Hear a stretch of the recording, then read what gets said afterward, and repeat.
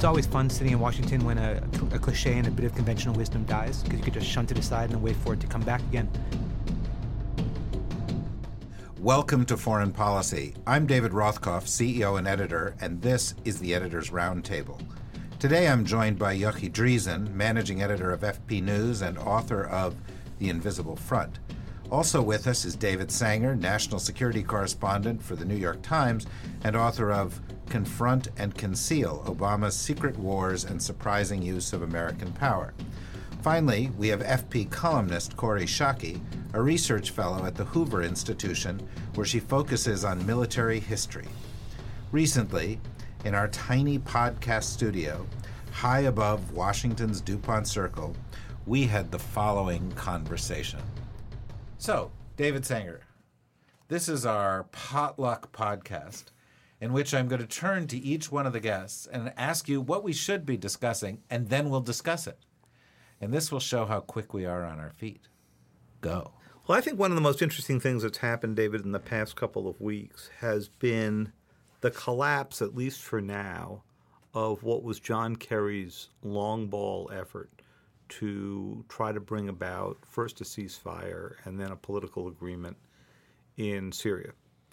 You can't blame him for trying. Somebody had to try to solve a problem that has left 250,000 dead, 4 million refugees, probably another 13 million people inside Syria who desperately need help. But the concept was that if you could gather the Iranians and the Russians together around a table, get them to agree on some big principles, you would then begin to start a negotiation that would force Assad and his representatives to speak to this disparate group of rebel forces. Well, that effort played out recently in Geneva and split up. It may or may not come together again at the end of February. But more importantly, the Russians signed the document and then turned around and helped support a huge attack on Aleppo that is basically giving Assad back territory he hasn't had in 4 years. Wait a minute. The Russians signed a document and then did something contrary to the spirit of the document? Astounding.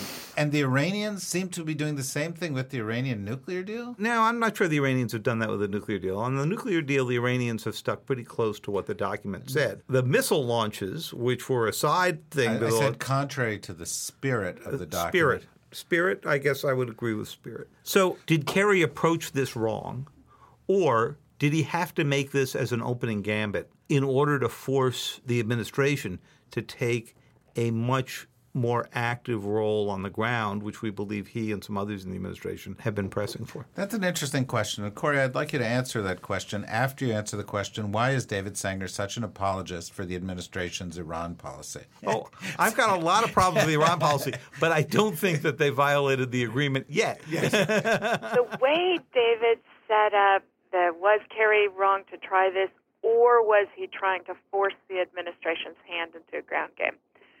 I don't agree with. I agree with the first part, which is, of course, Kerry should be trying to find a negotiated solution.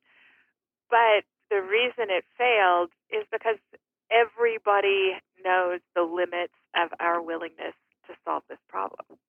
And so Kerry is negotiating as though he's holding the leash of a great big dog, and he's not. Everybody knows the administration's not going to do anything. And so Kerry goes in with a weak negotiating position. Not only is it weak, it's known to everybody. And so he's being taken advantage of. And it's not Kerry's fault. It's the White House's fault. So what you're saying is that John Kerry is saying there, you better reach an agreement or I'm going to unleash my gerbil Barack Obama?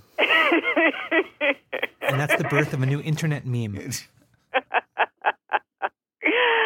It's just not plausible that John Kerry's negotiations in Geneva produce an American policy that is much more than the tepid, marginal military engagement we have at the moment.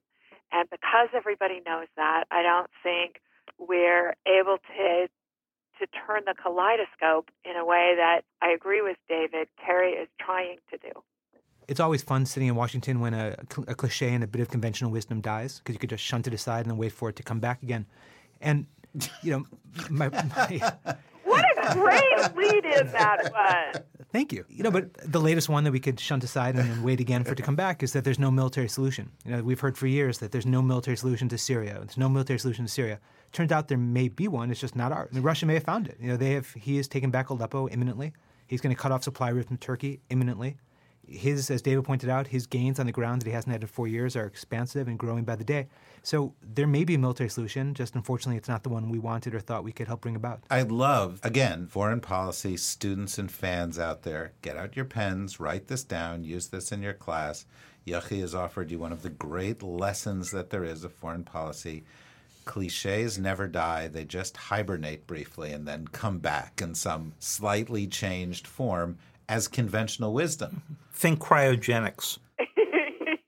Yeah, right. Think Ted Williams' brain. I was just going to say that. We have just seen Ted Williams' severed head. It's a great image, though. Thanks. Well, right. Well, is it still possible, however, that we are going to end 2016 with a deal in Syria, which has all the trappings that Kerry wants it to have?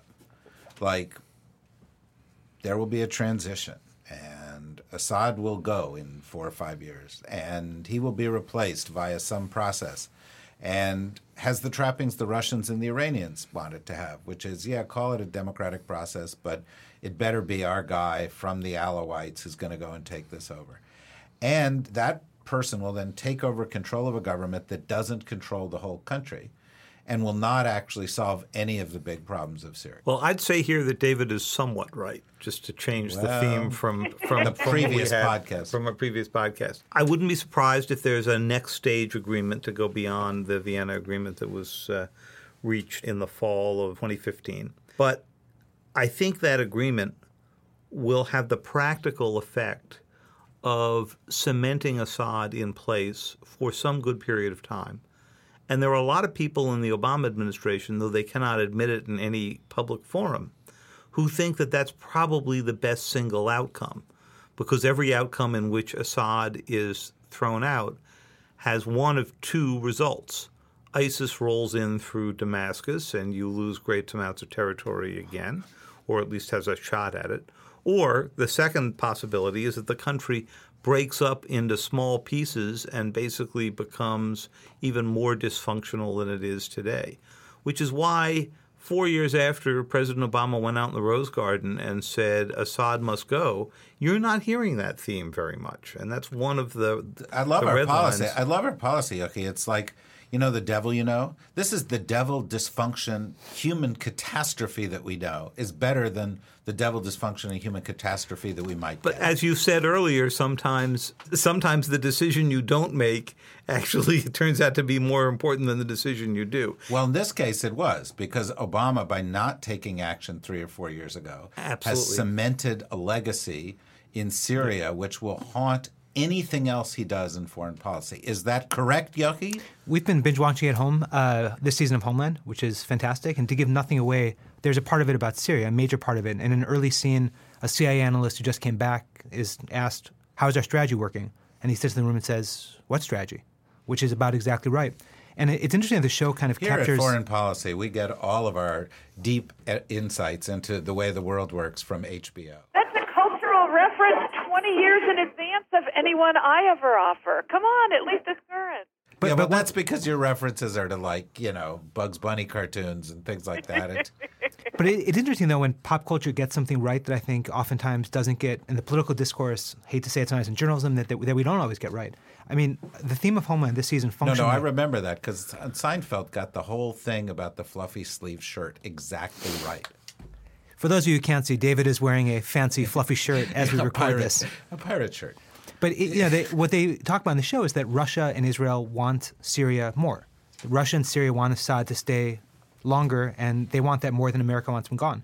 And when you've got that imbalance, when you have countries willing to invest to either keep something from happening, or in the case of Israel, keep something from not happening, to keep Assad in power, you will probably win out against a country that's not willing to invest because we don't care as much. Okay, so second note for foreign policy students sitting there at Toledo State thinking, if I only get this IR degree, I could be Secretary of State. From Yochi, very useful. Okay, balance of power often trumped by balance of will. You know, you can have all the power, but if you don't have the will to use it, it's not worth anything. And for this, Yochi wins the chance to shift the subject to whatever he wants to shift the subject to. Oh, this is fantastic. This is fantastic. What I loved this week was we're finally seeing on the Democratic side, to my mind, debates that are becoming sort of interesting in a way that they have been on the Republican side for so long. For months, any kind of Democratic debate was Bernie being Bernie and Martin O'Malley just being there physically, taking up space, and Hillary being Hillary and nothing much happening. And now the debates are getting interesting. Like the last debate, to watch them, God. David shaking his head, glaring at me. Poor Yochi. Poor Yochi. The debates are getting interesting. But I'm genuinely finding them substantive and kind of fun, and they're nasty, and they're beginning to have an edge to them, and it's fun. It's like an election season that actually feels like an election season instead of three boring Democrats saying three boring Democratic things. And that's been fun to watch, with the scary exception of the fact that Bernie Sanders, when he gets a question on foreign policy, you could just see the wheels frantically turning, and he's got nothing to say. And it's a little bit scary that a guy who's up by 30 points in New Hampshire, running strong elsewhere in the country, has nothing to say on foreign policy. And to the people who want to vote for him, they don't care. Corey, you know, as somebody who watches the Democratic debates with a certain remove, react to what Yochi just said. I mean, first of all, is it actually interesting to watch Hillary Clinton, who will inevitably be the candidate, debating somebody who has less chance of becoming president than Yochi? Wait a minute. My campaign's dead in the water already? No. I'm giving you the edge over the guy who will... Yochi's great electoral college strength is in no way impugned by the fact that Hillary Clinton is also running for president. So we need to leave him in the race, David. But yes, of course he's right. They are starting to get interesting. It's terrifying to think that the only thing that's different from the last Democratic debate, which was also at midnight on leap year on February 29th, is that Martin O'Malley's dropped out of the race. Who knew he could have such a big effect as to be a catalyst for a serious debate between the remaining candidates? Who knew that he would last as long as he did? Who knew who he was? Does his family even know who he is? I, too, think the most recent Democratic debate was really interesting. And I agree with Yochi. Let me just say, Yochi is exactly right. Finally. Nerds. Hopeless nerds. That it's actually really scary that somebody who's going to win the Democratic primary in New Hampshire knows absolutely nothing about American foreign policy. Because Ted Cruz winning in Iowa, that's not right, scary. Or let's say that Donald Trump wins in New Hampshire, and you'll that's be hearing where this I was after. headed next, David. Does that mean I'm exactly right? Yes, it is. Republicans have invested a lot in thinking that this is going to be a foreign policy, national security election, and they are wrong. Because the fact that, you know, Trump, Sanders, Cruz, all of these guys know absolutely nothing about American foreign policy. Worse than that, are perpetrating stuff like carpet bombing as the solution to a terribly complex problem. Suggests to me that the American public could care less about foreign policy in this election cycle, and that what David Sanger closed our last podcast with is exactly right. People feel like the world's changing fast. They're anxious about the ways it's changing. Political leaders aren't helping them have a context and an understanding and a way to face change bravely. And so everybody's going off half-cocked. You know what I love about this? There is a bumper sticker in it. It's a perfect bumper sticker for the Democratic Party. You could see it against a blue background. It says, our ridiculous candidates who will never win are better than their ridiculous candidates who will never win. Order them at foreignpolicy.com. They take all major credit cards. That's right, David. Our institution. We could make them. We're gonna monetize our cynicism. I thought that's what we were doing on this podcast. I was about to say, I thought this was the old business strategy at FP. I didn't realize it was a new one. Yeah, the new hotness is bumper stickers. Well, look, compared to the New York Times strategy of monetizing their naivete, I take this anytime. Well played. All right, Corey, for laughing that hard at my joke, you get to change the subject now. Okay, I'm going to change the subject to the collapse of Europe. Because that turned heavy really quickly. Yeah, this is getting very dark, right? Yeah. It's amazing to me that the European Union has able to hold the Union together through the economic crisis, first in 2008 and then the Euro crisis, the revelation of just how badly Greece needed a bailout. And all of that, they managed to get themselves through. Cyprus wobbling, the Russians making a play there, right? And the good news of this story was Germany emerges as the leader of a united Europe in a way that does not terrify people. Angela Merkel's leadership was central to that. If I had been asked to bet money in 2010 whether she could move fast enough that markets didn't outrun her and collapse the euro, but slow enough that German, Dutch, Swedish, and other dour Northern European good government types wouldn't bounce Greece and others out of the European Union, I wouldn't have bet $20 on that proposition. And yet she did it. And that grace and timing, which she seems to have on Ukraine, on the euro, on so many other things, got a real testing with the flood of emigres that Europe is experiencing. Instead of making a calculated political choice, Angela Merkel made a big-hearted ethical choice, and it is going to be her ruin. Her polls are dripping steadily downward. Wolfgang Schäuble begins to talk about foreign policy. All sorts of German conservatives are starting to angle their replacements to her, themselves as replacements for her. And we haven't even gotten to the hard part of their problems yet.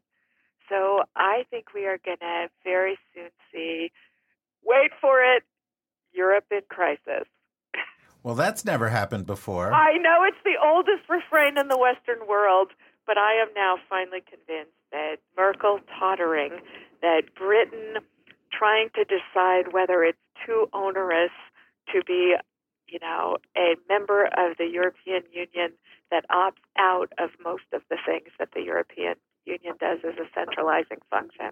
I really do think this time the wheels are coming off the cart. I have to say, by the way, I have to apologize to our listeners. For me? For Corey. Because she obviously made one of those cheap plays to build up listenership of this kind of podcast by working in the name Wolfgang Schäuble. That's right. Because that drives people to podcasts like this. And or to Google. I know you asked me last for a reason, David, and yet other good topics had already been taken. I want to point out that she's done something else. She's gotten Wolfgang Schäuble and Ted Williams into the same podcast. That's why she's always on this podcast. Yeah, please don't take a vote on just how high my uncoolness score is, gentlemen. I would like not to see the outcome of that plebiscite. Okay, how uncool is Corey? Yucky. Ooh. Being new to talking to Corey, I'm going to punt that one like a football. Okay, well, having known Corey for 25 years, I'll tell you, she's sitting in Stanford doing this podcast, and we're here. What more do I need to explain to you? Corey Shockey is cool. She is one of the coolest people I know. Although I do like that, obviously anybody gambling on Germany would, of course, gamble that a German leader would fall because of being too warm-hearted, and Germany would be in crisis because it's too humanitarian. Like it's been throughout history. Well, let's just go and think back on the great warm-hearted, that party animal Frederick the Great. the welcome mats. It's been the history of Germany. Well, Neuschwanstein, you have Ludwig, and Neuschwanstein is actually Disney World, right? So, there is something warm and fuzzy back there. And Catherine the Great used to throw a good party before she left Prussia. Okay, but see, that is my point, that this is a new Germany. Merkel had exemplified a gentle kind of German leadership that didn't scare horses in the street or kill a bunch of people.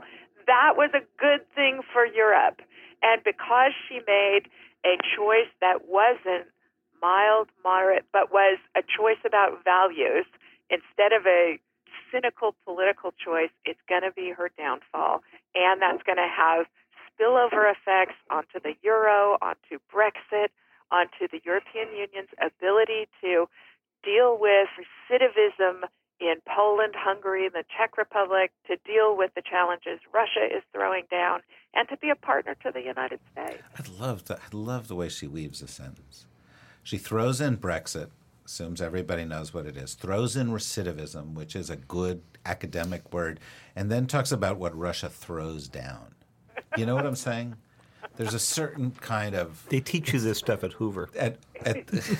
Hoover, by the way, folks, is an institution at Stanford, not just a vacuum cleaner company. Yochi, when Corey was speaking, your eyes lit up because she mentioned gambling. And I immediately thought, if anybody has lost money betting on Angela Merkel's policies, it's you. You've probably found someplace online where you can you can bet on the Bundesbank's next move, or God, that'd be the nerdiest bet right ever. I have money on the U.S. elections, but do you? I do. Tell us. Share. No, odds for Rubio early on were 5-1 against. Yeah. That's easy money. So you took that bet? Took that one easily. You're going to win. Odds on Hillary winning at least 35 states in the Democratic primary was like money being given to you free. So took that one. Hedged by taking Rubio beating Hillary. So that will be, because the odds on that were 10-1. Wow, you could win the trifecta on this. So that one... Oh, a hat trick. If next time, when you see me in December, if I'm wearing a very, very fancy David Rothkopf-esque suit, it's because I hit all three. Wow. That's something. Well, let's play a little game here, okay? And we've never played this game before, but it could lead us to bringing Yochi back. David and Corey, I would like you to talk about things that could happen this year, and Yochi will give you the odds on that happening. Okay. Let me throw you one. Yochi, that in the midst of the presidential election, the Chinese throw the long ball and decide that they're going to make some kind of territorial claim, some kind of stake, where they think that this is the moment to go do it while Barack Obama's still in and the Americans are distracted by the election. If you set the gambling line for that at 90%, I would take the way over on that one. Wow. Those of you who are sitting there going, wait a minute, I could set up a betting pool on this and get all that nerd cash. Go ahead, Corey. Let's see. That John Kerry has a successful negotiation over Syria to get a ceasefire. God, these are like gimmies. Set that at 10% and take the under. That a member of the Clinton team is indicted before the election for the email scandal. Now we're getting good. Let's set the line for that one at 50%. Narrowly take the under. Narrowly. Go on, David. I think I'm with Yogi. I don't think you're going to see serious indictments in this case. Serious indictments. Yeah. However, there will be a few lighthearted indictments. I don't think you're going to see indictments at all. Okay. Likelihood of a brokered Republican convention. Ooh. Another good one. 50% narrowly take the under. 10% take the under. David? I hate to be in agreement with Rothkopf, but take 10% and go even further under than he has.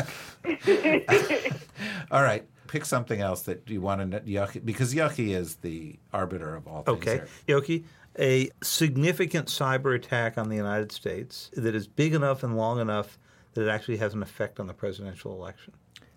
On the United States as in a company in? Like or on infrastructure, on communication systems, on our power grid, any of those things that we do during the podcast to try to scare everybody out there who's listening?